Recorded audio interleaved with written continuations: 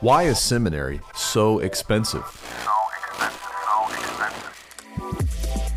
At Covenant Baptist Theological Seminary, we are committed to the reform of theological education toward meeting the needs of churches across the globe.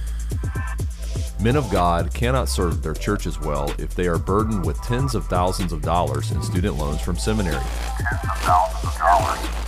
At CBTS, you can receive a robust theological education for nearly 4 times less than other institutions. To find out more about how you can receive an accredited theological degree at a cost that you can afford, visit cbtseminary.org.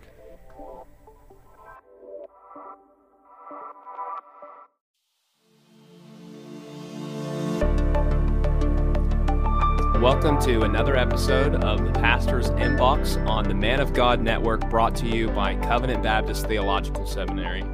Over the next several episodes, we're going to be talking about the worship of God whenever the saints of God come together. And so in this introductory episode, we're going to be discussing the regulative principle of worship. Perhaps some of our listeners are very familiar with what the regulative principle of worship is.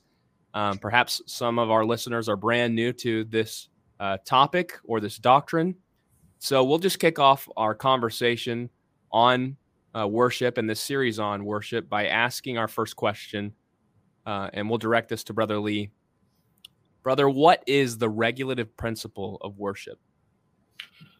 Well, simply put, it means worshiping God according to his word, and only but all that he has ordered to be done. Therefore, it's God's word that regulates what we do in worship. Or to put it another way, somebody's will is going to be done when we gather to worship. Well, whose will should it be? Obviously not ours, God's. We find this in paragraph 1 of chapter 22 of the 1689. The acceptable way of worshiping the true God is instituted by himself, and so limited by his own revealed will, that he may not be worshipped according to the imagination and devices of men, nor the suggestions of Satan, under any visible representations, or any other way not prescribed in the Holy Scriptures. And really, as such, this is just the outworking of sola scriptura and the sufficiency of Scripture. I mean, we believe that Scripture is to direct our steps in all of life. Well, that surely would include worship, and especially corporate worship. And we also would say that Scripture is sufficient to direct us in that. That would be at least a thumbnail definition that I would give. Joe, you want to add anything to that? Brother, all I want to add is amen. Okay. Keep going. That works well. So Brother Lee has given us a answer to the question, what is the regulative principle of worship? And so you've quoted chapter 22, paragraph 1 of the 1689. But where do we find the regulative principle of worship in the Bible?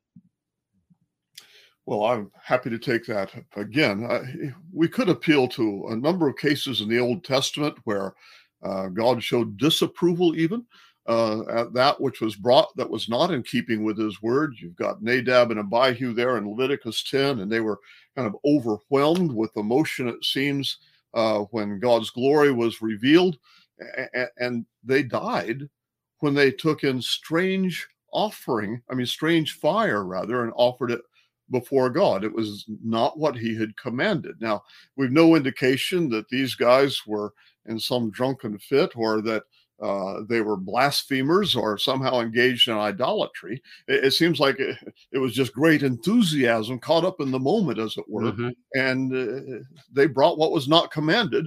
God did not accept it, but rather he went on to say that he will be regarded as holy by those who would approach him. In another case is Uzzah. You'll recall that he was struck down for steadying the ark. It was being carried on a new cart. At least it was a new cart, but that's not what God had commanded. Later, David says that Uzzah was struck down because we didn't do what God had said about the ark being carried on the shoulders of the Levites. Or then you've got King Uzziah, and how he thought to take and burn incense in the temple. Well, God smote him with leprosy. He was a leper the rest of his days. So all of these show, whoa, this is important to take God at his word, to follow his directives in worship. But really, a clear statement of the principle is in Deuteronomy 12, 31 and 32. You shall not worship the Lord your God in that way. That is how these other nations had worship. For every abomination of the Lord which he hates, they have done to their gods. He specifies a matter in particular, but then says, whatever I command you, be careful to observe it. You shall not add to it, nor take away from it. And again, as our own confession says, in no other way than prescribed by God himself, by his word.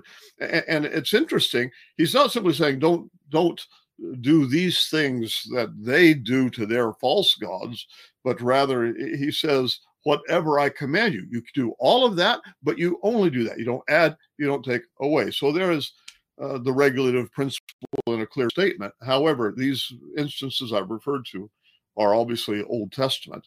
But the regulative principle is not simply Old Testament. We see it in the New. I mean, even the words of our Lord Jesus in John 4:24, when he says that those who worship God must worship in spirit and truth. And whatever you want to do with the word spirit and truth, it goes to show God's not to be worshiped in just any way, but rather it must be his way. It must be in spirit and in truth. Or that ending of 1 Corinthians 14, when Paul concludes by saying, let all things be done decently and in order. Well, that is talking about public worship. That whole chapter is. And he doesn't just say in some general way, well, just so long as things are kind of orderly, we're good. No, because the whole chapter, it deals with directives about public worship. In fact, he refers to them as commands in verse 37 of 1 Corinthians 14, and it takes in the specifics. Now, it seems that there was no lack of enthusiasm and emotion there in Corinth, but it was something of a spiritual free-for-all that they were engaged in, and therefore God gave them instruction through Paul to regulate their worship. That is to say, the regulative principle, God telling them what's to be done and how to do it. We see it actually earlier in 1 Corinthians as well, because when Paul's writing about the Lord's Supper, well, that is also an act of worship. And as you perhaps are aware, Paul was writing to correct their abuses. In fact, their abuse of the so-called supper was such that Paul says to the verse 20, and whatever you're doing, it's not the Lord's Supper. You've so degenerated it down to something else. And of course, he talks about how God took this seriously. For this reason, many are weak, some sleep. It seems some had died. So through Paul, God gave directives concerning specifics in this act of worship, the Lord's Supper, in order to regulate that. We could also appeal to 1 Timothy 3, 14 and 15. That actually comes at the end of a section that began in chapter 2, verse 1, where Paul's talking about corporate prayer to begin with. He's talking about the role of women. He's talking about then the officers and the qualifications. And he says, I'm hoping to come to you soon, but if I'm delayed, I'm writing all this now so you might know how you ought to conduct yourself in the house of God, which is the church of the living God, the pillar and ground of the truth. Well, that would include public worship.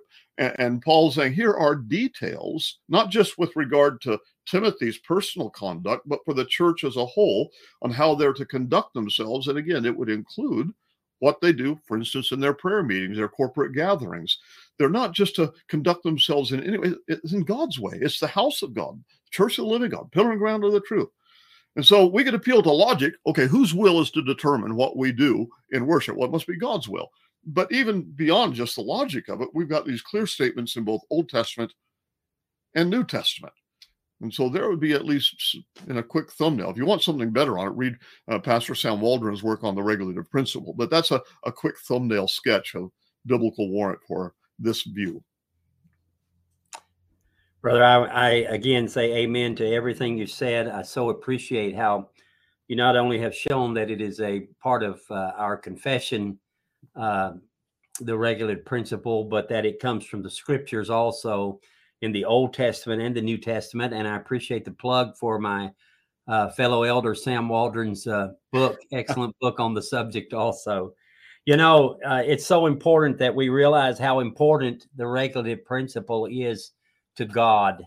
I've always, I don't know how you feel about this, Brother Lee, but I've always felt sorry for Uzzah when I read that story, because the only indication that I have there is that the oxen stumbled who were carrying the ark on this new cart.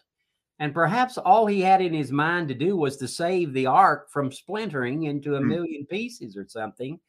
But the thing is, he disobeyed that which God had regulated, and it cost him his life. I feel real sorry about that. But the lesson we have to take from that is worship is serious business. The worship of the true God is truly serious business.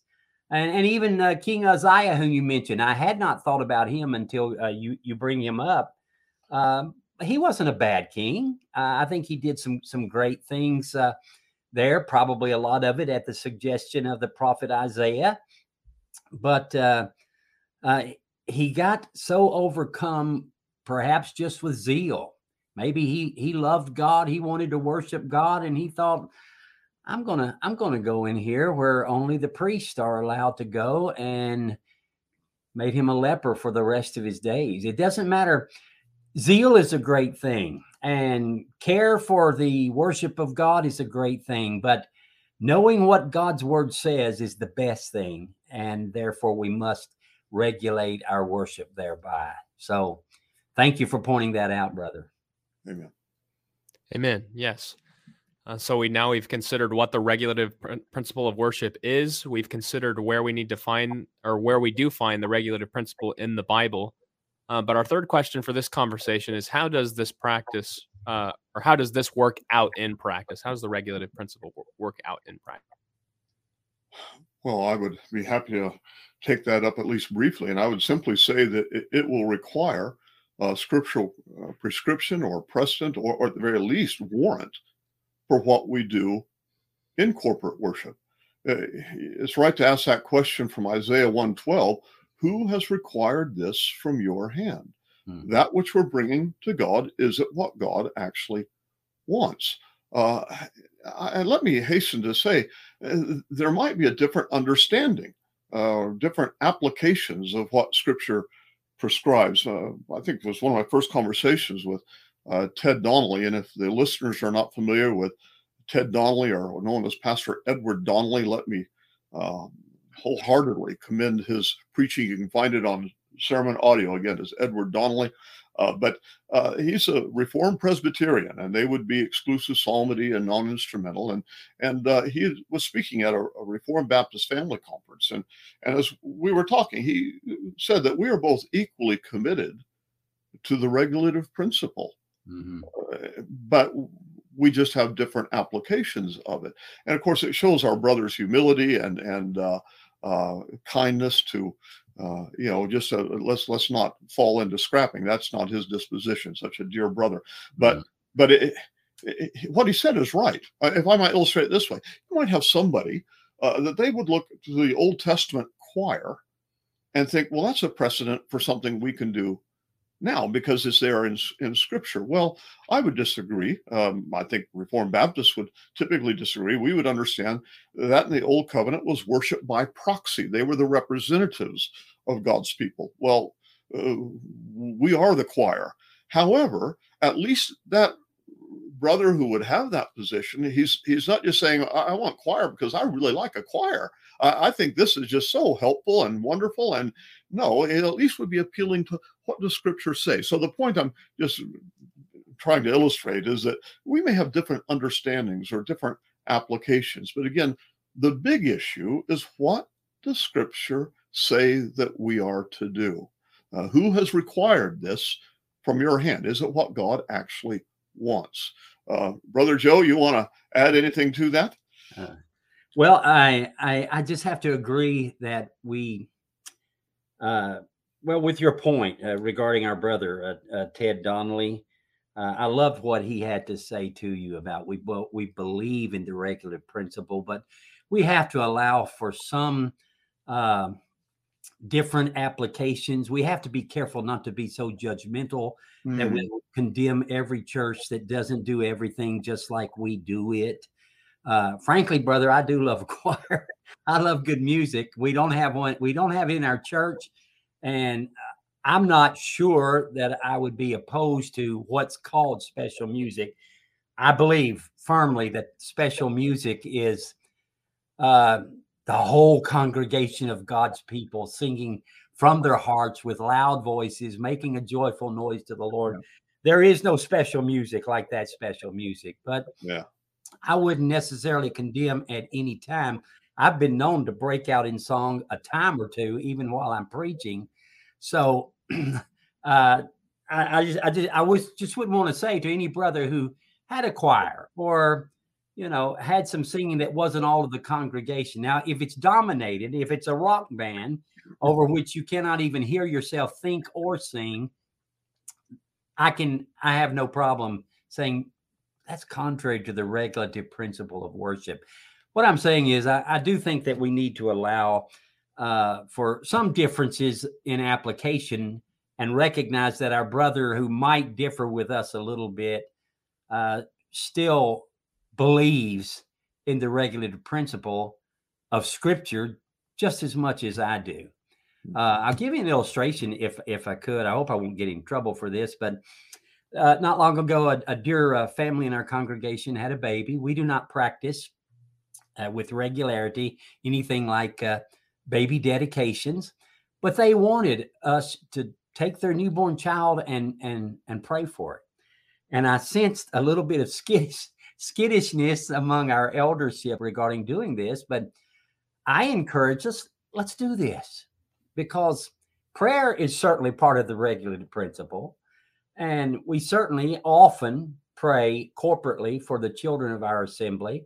So again, while some may not have been comfortable doing this, we had them bring their child up front during the time of corporate prayer. I'm pretty sure it was, and pray specifically for the well-being, the health, but especially the salvation of that child. Some might think that's a violation of the regulative principle. I did not believe that it was myself.